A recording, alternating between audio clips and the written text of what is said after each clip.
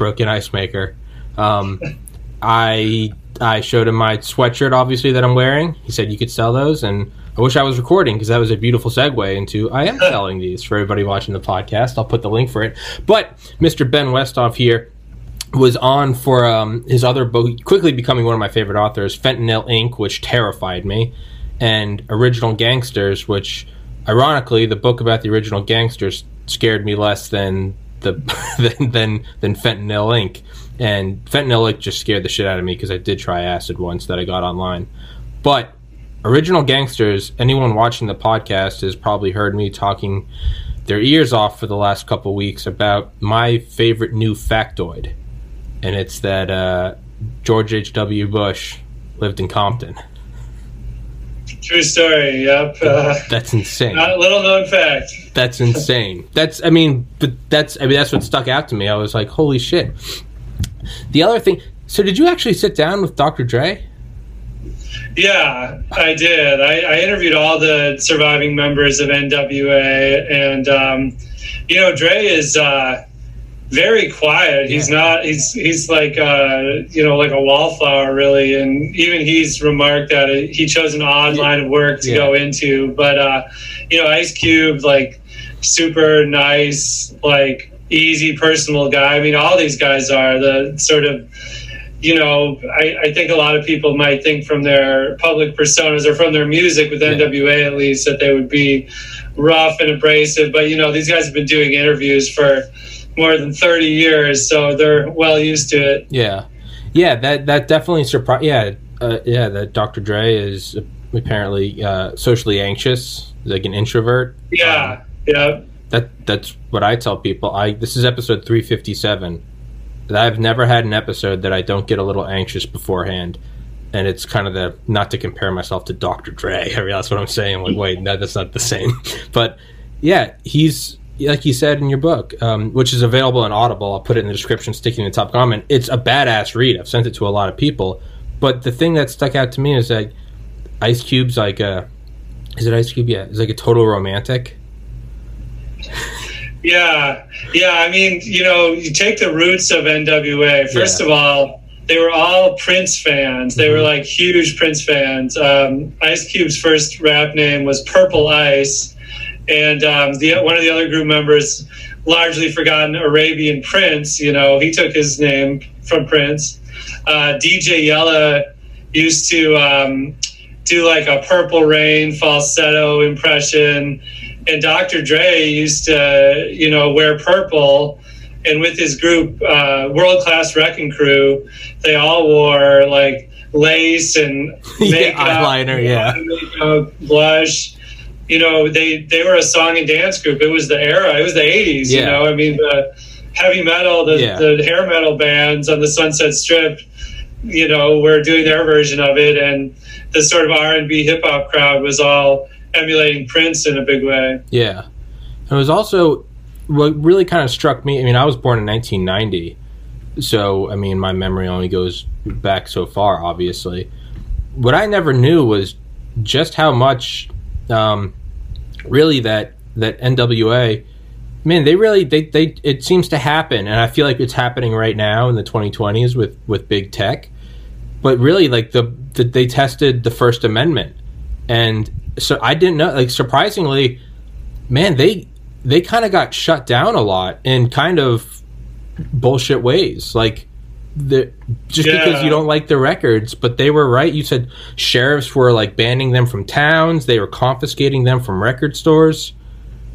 Yeah, most famously, the FBI sent them this very strongly worded letter about fuck the police. And, obviously the music is protected by the First Amendment, and the FBI has no jurisdiction in the realm of like arts and entertainment. Yeah. And so it wasn't like, they didn't say anything specific, like we're going to do this or this is going to happen. They're just like, we strongly recommend you cease making music like this. And it was ended up being like great publicity for the band. It scared the life out of them at first, and why wouldn't it?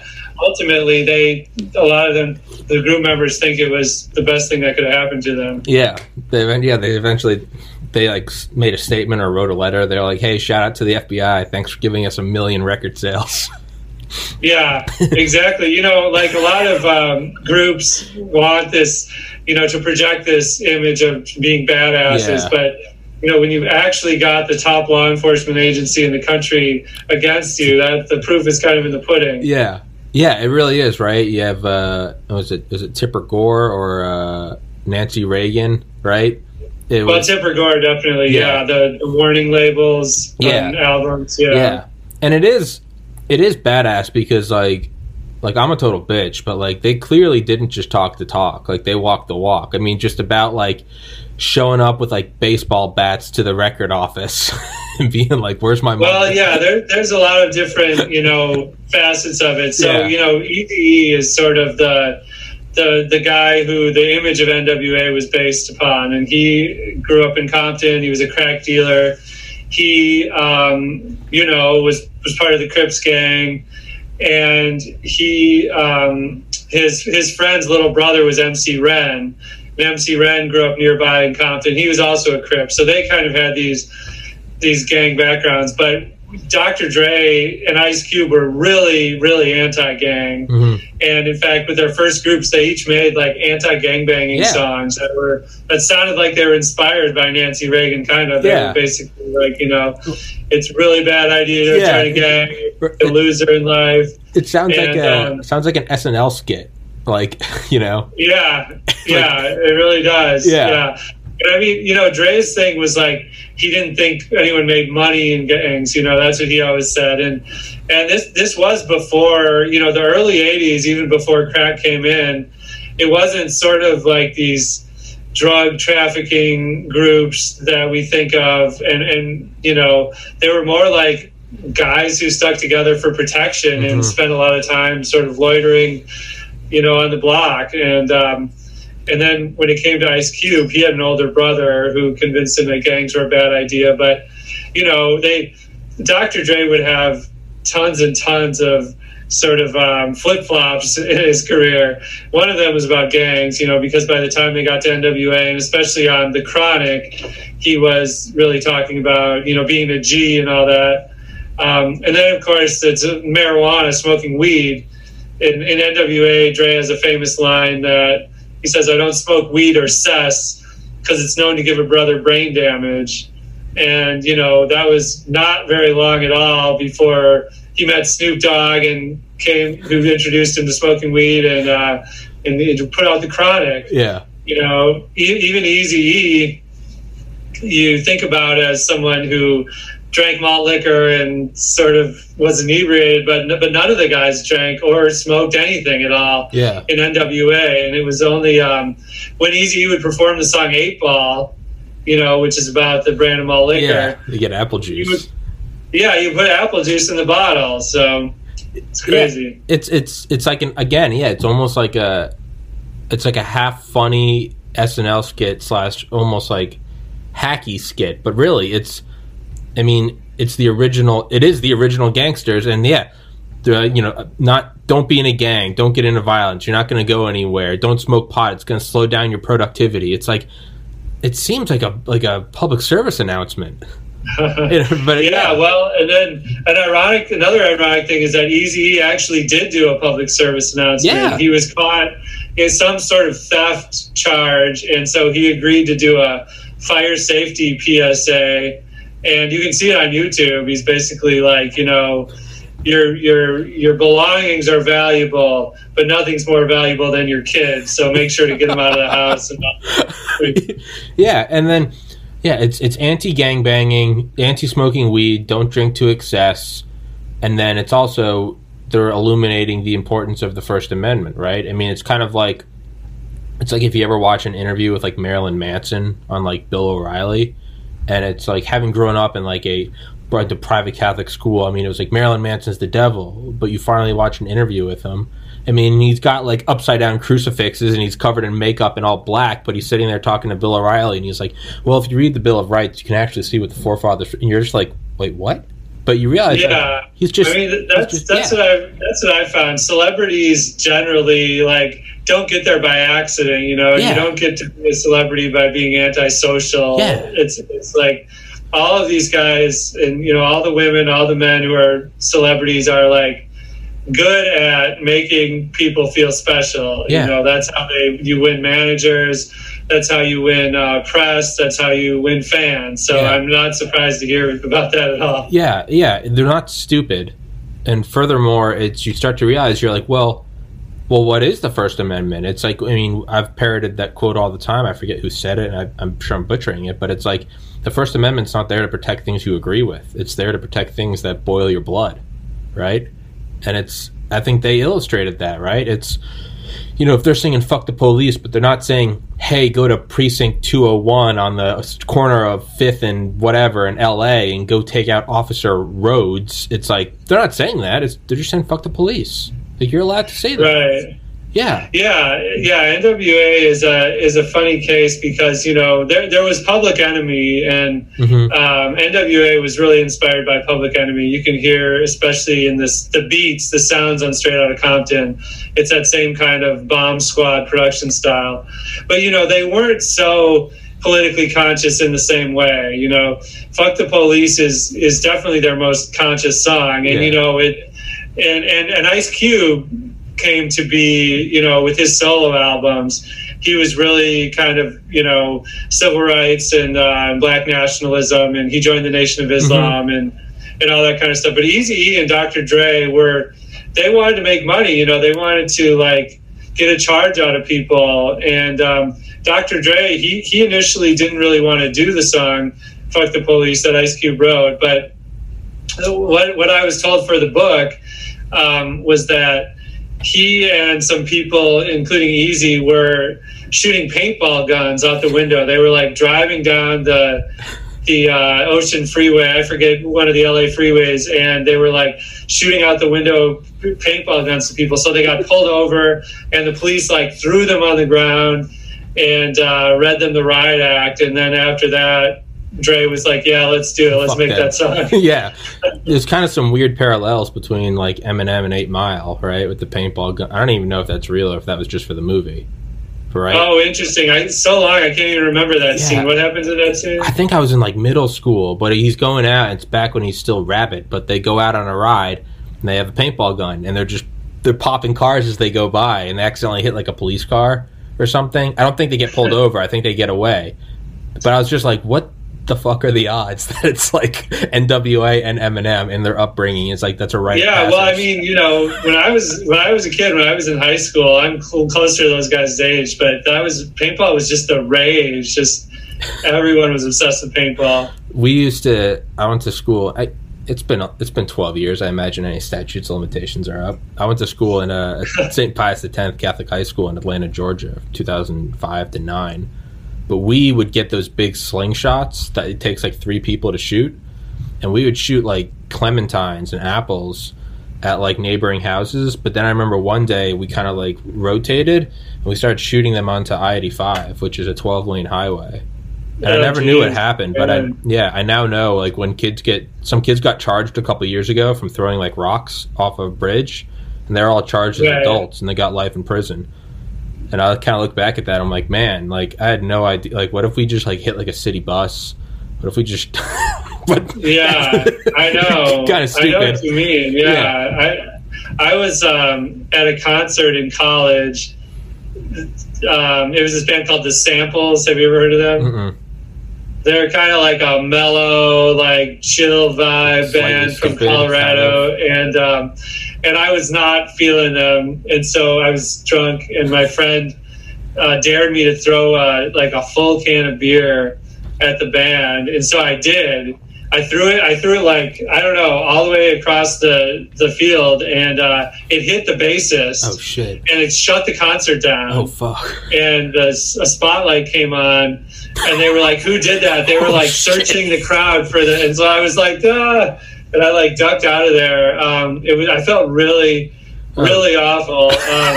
But then, like years later, I actually interviewed the lead singer, and he said he forgave me, so that was good. Well, that's good. It's yeah. Well, and neither you or I ever became famous artists, so I don't know. Maybe we should have gone further.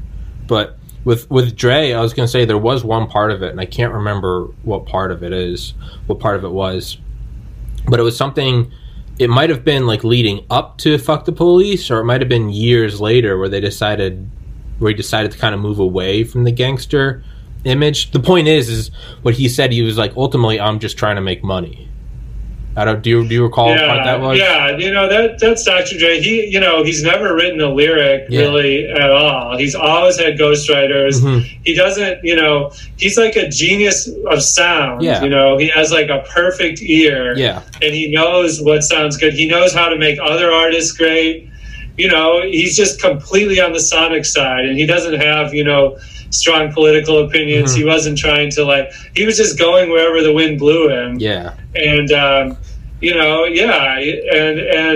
first it was Eazy-E, and, first it was the World Class Wrecking Crew, and trying to do this like Morris Day kind of thing. Do you remember him from Purple Rain? Uh-huh. They had this song like The Bird. Mm-hmm. And the group, and Dre's group Yellow was in it too. They were doing this like bird dance. And then Eazy came along, so he went that way. Then Snoop came along, so he went towards the Chronic, that image. Then Eminem came along, and all of a sudden his lyrics start sounding like Eminem. He's had Rick Ross do ghostwriting for him, the Drake do ghostwriting for him, Jay-Z. And of course the DOC is probably his most long-term sort of companion ghostwriter. And so you can, if you listen carefully, you can often tell. But he just wants the perfect beat, really. Yeah, and that's what he's awesome at. But I remember listening to that, and I was listening, and of course I always end up like judging people when I listen to, like, I'm listening to a book right now about like the Cuban Missile Crisis, and I find myself like armchair quarterbacking what Kennedy should have done, and then I'm like, what the hell who am I to? But I remember listening to that, and I was like, oh man, Dre's not really a gangster. And then I paused, and I thought, that's actually the most gangster thing. The fact that he was like, I don't give a fuck, I'm just trying to make money. I was like, that's actually the most gangster thing, because you're not beholden to this ideology that eventually, the ship sails. He was like, I'm in it to just make paper. And I was like, that's actually the most gangster thing. He doesn't care what he has to do. Yeah, I mean, what I always say is like, being a good gangster and being someone who describes the experience of a gangster is like two very different skill sets, and so this idea that, you have to have this real life experience. I mean, a ton of the best gangster rappers are criticized for not being like gangsters in real life. Like Nas, is always criticized for that, and Ice Cube, and it's like, if you are really out there in the streets, you probably weren't in the studio all the time. Yeah, making yourself an artist. Yeah, you're not getting in like a soundproof chamber and like running over some beats. Like, no, you're selling rock. And I forget who, but one of them, I forget, maybe it was Ice Cube, I don't remember who, but it was in your book, and it was like, someone was like, hey, you grew up in a home where both your parents were together, like, that's not gangster. And he's like, dude, I could have grown up in a country club in suburban New York, or I could have grown up in South Central. He's like, I'd be rapping the same way, it would just be about different things. But that, I was like, it's the same kind of, it's like, I mean, again, this sounds like such like a cringy, like white guy PSA, but it's like, be the best gangster you can be, right? Whether it's a podcast or an album, like, yeah. I mean, it's like describing the experience. I talked to Ice Cube's group, the Lynch Mob, and those guys really were in the streets. Yeah. And one of the guys I spoke with is still serving prison time after all these decades. From his name is JD. He grew up with Ice Cube, but he would, like, they would be on the plane, and Ice Cube would be basically interviewing him, almost like a journalist. Like, tell me about this time, he has a song called My Summer Vacation. It's actually set in St. Louis, where I live, and it's about how the LA gangbangers were getting squeezed out. There were too much competition. So they came to St. Louis where they thought they could basically take over. But, they did have some success. Like here in St. Louis, they're like the Crips and the Bloods here, and that's directly taken from LA. But the St. Louis factions have like fought back basically and sent the guys like running out of town. But so Ice Cube got every single one of these details from this guy JD, and then made this amazing song. JD had all the experience. It's just that he didn't have the artistry. Yeah. And who was it? Was it Death Row? Who was the recording label that got like Bloods and Crips to come in and record together?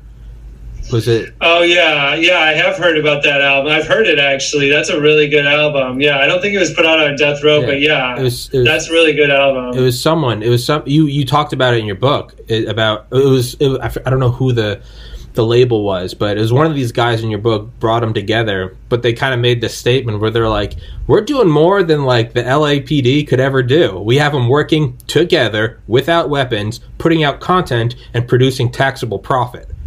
They're like, we did more than the government could ever do. I thought that was kind of funny. Yeah. The early 90s was such an interesting time in LA. It was the height of that's why I said in my book during this era, it's not just about the music. It's about everything. The crack era. It's about Rodney King. It's about, the height of the Crips versus Bloods war. And there was actually a truce, following the LA, right around the time of the LA riots. And there was like, all these guys were going to, like, Crips would be, guys who, if you even lived in a Crips neighborhood, you couldn't set foot in the Bloods neighborhood, even if you had nothing to do with gangbanging. But during this truce, all these guys were seeing like cousins that they hadn't seen in years because they were on the wrong side of the territory.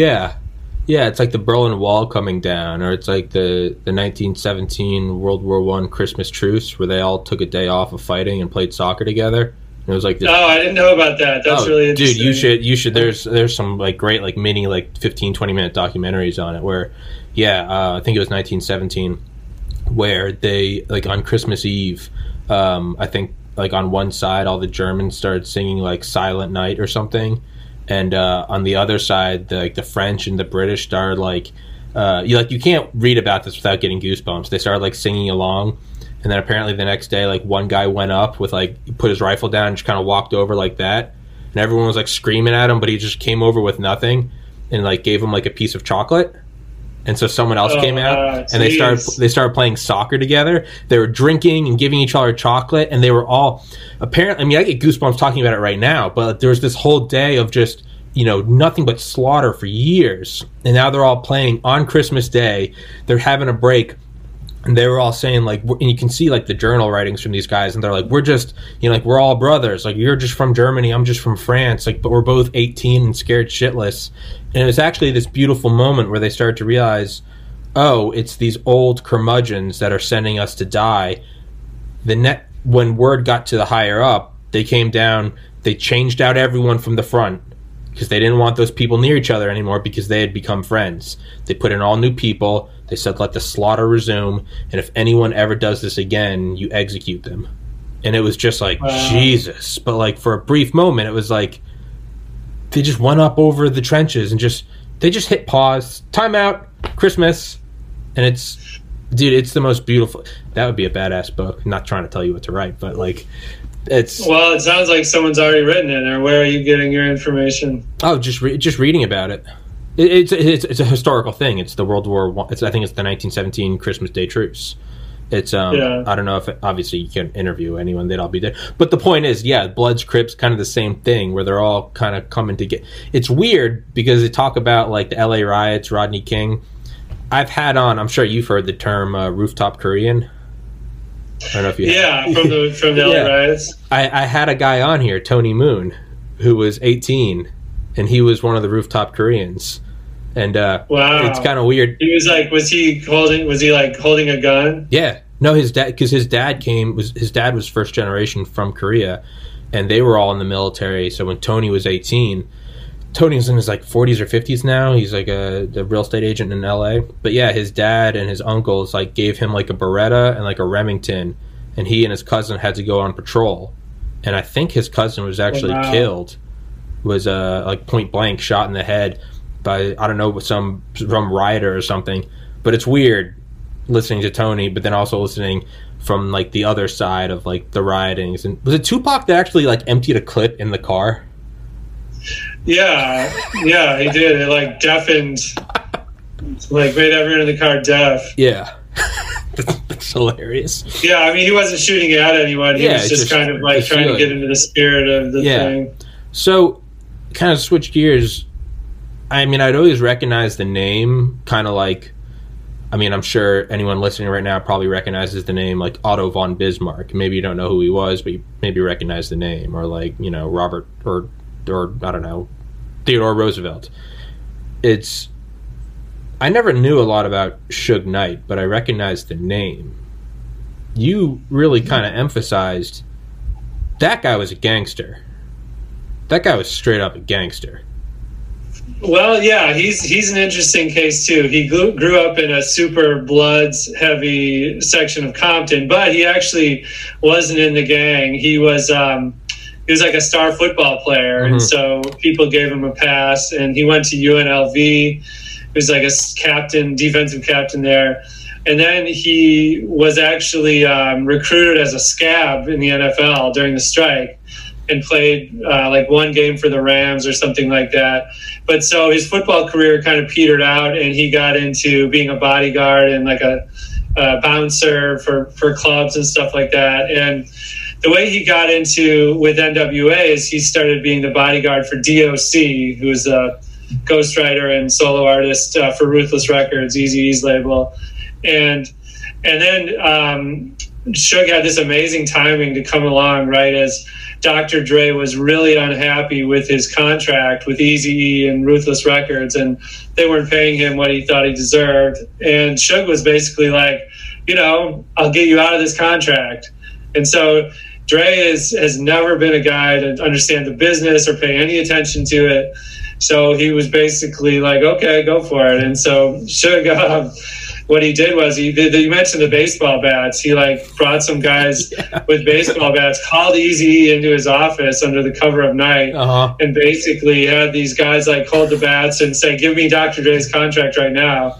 And it worked. It didn't legally work. You know, those kind, you can't like legally sign someone away under duress. Yeah, but it was. It did get the message across, and so.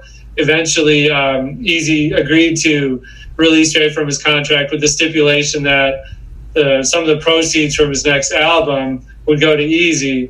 So both sides could kind of say they won. But ultimately, you know, I think the biggest misconception about Suge is that he turned Tupac into this, like, unhinged gangster, you know, like, guy who ended up getting killed, and that was Suge's fault.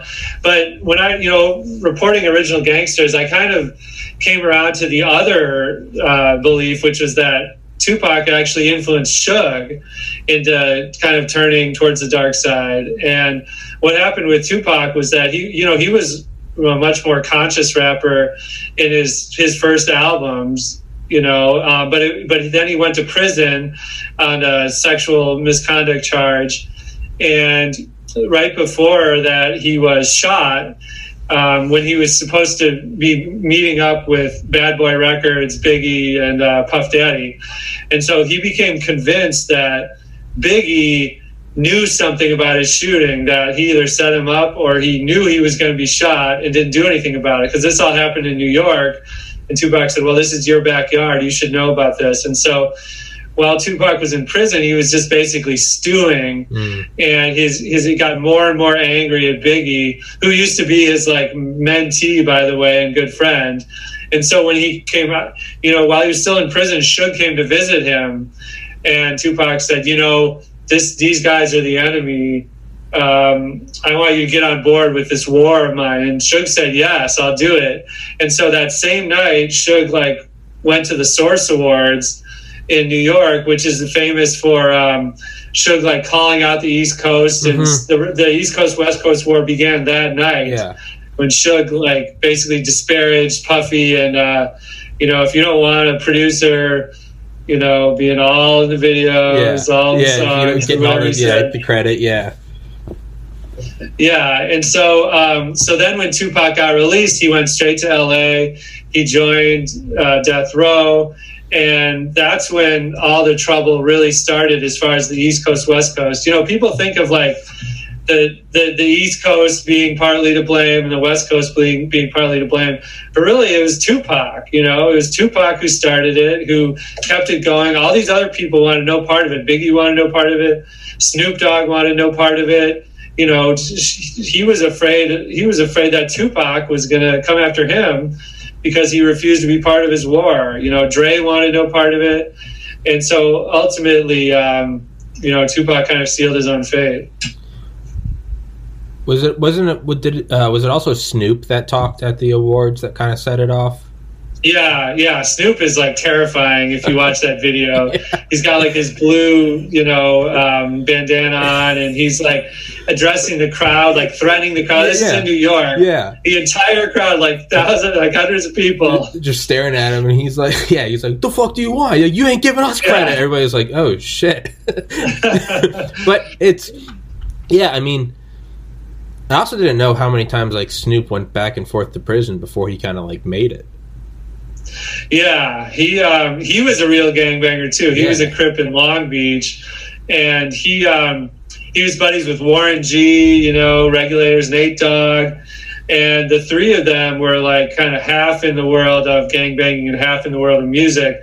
And it wasn't until Snoop kept going back and back that the people around him were like, "You got to stop throwing away your talent," and that's when he took it seriously. Yeah, and was it Dre that someone was like, you go in and you start rapping for Dre, and he'll be like, all right, say that again, and like he'll hit a couple knobs, twist something, add some odd instrument like a tambourine or a didgeridoo, and then it comes back, and you're like, holy shit, that's a hit. And they're like, he really is just a magician. Yeah, he used to say he could make a hit out of like a duck or something, an animal. Yeah, and with Eazy-E, the famous thing about the song "Boys in the Hood" is that Eazy had never rapped before, and he couldn't rap at all. He knew nothing about rapping, but he had this amazing voice and the story to tell. And so what Dre did is he would record one line at a time. So he's like cruising down the street in my 6'4", and then that was it. He's like, stop. All right, do that again. And he did have him do it like 20 times. He's like, finally, we have something usable.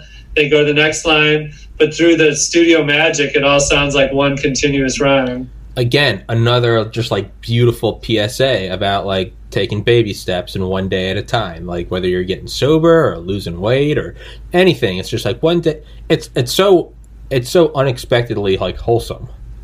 It really is. Yeah, it's crap. Yeah, that's the stuff that doesn't make the headlines. Exactly. That doesn't lead. What leads is like gangbangers with their pants down and their pistols, and what you don't see is like, was it Eazy-E that like spent all that money bringing presents to kids that didn't have like single parent kids on the Christmas or something? Yeah, nobody I talked to really had a bad thing to say about Eazy. He was really beloved in the community. Yeah, and it was. I forgot what I was going to say. Shit. Oh yeah. Who do you think? And it said you got 40 minutes. I got you for 4 more minutes, and I'll let you go. Who do you think killed Biggie and Tupac? Is there any conspiracy there, or is it really just a rivalry? Well, I subscribe to the Occam's razor theory of things, which is just like the people you think are most likely to do it did it. I mean, Tupac, he was in Vegas. He was at the Mike Tyson fight. Right when they got out of the fight, they had this huge brawl with some Compton Crips. Suge Knight and his clique and Tupac were all sort of aligned with the Bloods. They were wearing red. They got in this fight. Tupac with himself was like, beating this guy up. And his name was Orlando Anderson. And he went back. He got his other friends who were also Compton Crips. And they came and they found him when he was on his way driving to the club to do a performance, and they shot him. I mean, to me, it just makes the most sense. And the same thing with Biggie's murder. He, following Tupac's death, there was basically, Suge Knight wanted revenge, and there's a couple of different detectives who were on the case, but I subscribe to the theories of a guy named Greg Kading. And so there's he found someone who was involved with a signed contract that Suge offered to another member of the Bloods to kill Biggie.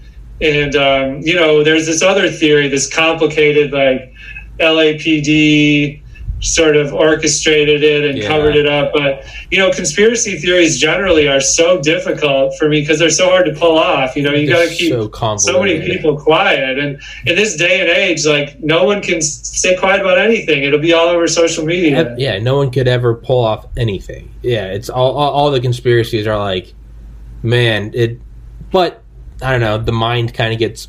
I think Gerald Posner is an author who wrote about JFK, and he actually explained it pretty well. He's like, why do we subscribe to these conspiracies? Like, on the surface level, it's because it's sexy. But he was like, there's actually like a sort of a deeper mental placation that goes on. When it's, and the example he uses is the Holocaust. We look at 6 million dead Jews, 12 million total terminated in the death camps. When you look at the worst evil imaginable, your brain sort of, the equation balances. You go, oh, it was Hitler, the worst. Okay, it makes sense. But when Lee Harvey Oswald, some loner kind of nut job, kills this beloved playboy president who's going for world peace to the moon, and it's banging Marilyn Monroe, your mind almost, you go, what? That loser? It couldn't have been him. It had to have been the CIA, right? It'd be like if somebody killed Tom Brady. You couldn't justify it as some whack job. It was a big NFL conspiracy, right? So I guess I kind of look at Tupac and Biggie like that. It's kind of hard to look at these young, successful, talented, charismatic, living legends, and you're like, what? It was just gangbanging? Like, you want it to be something deeper, but I'm kind of with you. I think it's Occam's razor. Well, yeah, and it's just a kind of a fallout from this East Coast, West Coast problem. And people sometimes say, like, was the East Coast, West Coast real, or was that just a media fabrication? Yeah, PR. And really, I think it was, in a way, a kind of media thing that became real. Yeah. And, and Tupac in particular, he was in the movie Juice. He played this character named Bishop. And, Bishop was real hard in the streets and this kind of like evil mentality. And Tupac wasn't like that at all. He was just playing a character. But over time, a lot of people think he began to inhabit that actual character. And Biggie, not long before he was killed, said he looked in Tupac's eyes and saw that character. He's actually crazy. Yeah, he's like, I looked into his eyes. I was like, he's like, this guy crazy. He's actually crazy. I don't know, man. I don't know. My favorite conspiracy, it's 4:40, so I'll let you go. But my favorite conspiracy is because one of the guys brought light to like the fact what Highway Rick Ross said, that the CIA was smuggling coke over the border to sell into the inner cities, because that was a way to provide a black budget funding off the books. Therefore, Reagan could use it for the who is it? Iran Contras. Yeah. And they kind of like, hey, like, these guys are gangbangers. They're just doing it on a different scale. And they brought light to the whole, Freeway Rick Ross, or Highway, whatever his name was. Yeah, Freeway, yeah. And the CIA didn't like that. And that's who killed him. And it's not really believable, but it's kind of sexy. That's who killed who? They killed Biggie and Tupac to sort of put a lid. Well, yeah, I mean, I'm on board with that until that point. But I kind of get into that in my book too. But he's a great guy, Freeway Rick Ross. I enjoyed it. I played tennis with him, but that's a whole nother story. Yeah, you're such a badass, dude. You've interviewed all these guys. Yeah, he was very cool. He used to be a star tennis player, and so we played each other, and it was fun. How many people can say they played tennis with Freeway Rick Ross? That might be your trophy, man. Well, Mr. Ben Westhoff, thank you so much for coming on, man. Your book, Fentanyl Inc. and Original Gangsters, they're both badass books. I thoroughly enjoyed them. For everybody listening, I have yet to recommend a bad book. they're both amazing. Original Gangsters is fun. There's a lot in it that we didn't talk about. It's legitimately a cool book from someone that knew nothing about it, but it just looked neat. I would say it is neat, and that will be in the description, sticking to the top comment. What are you working on right now? Can you say?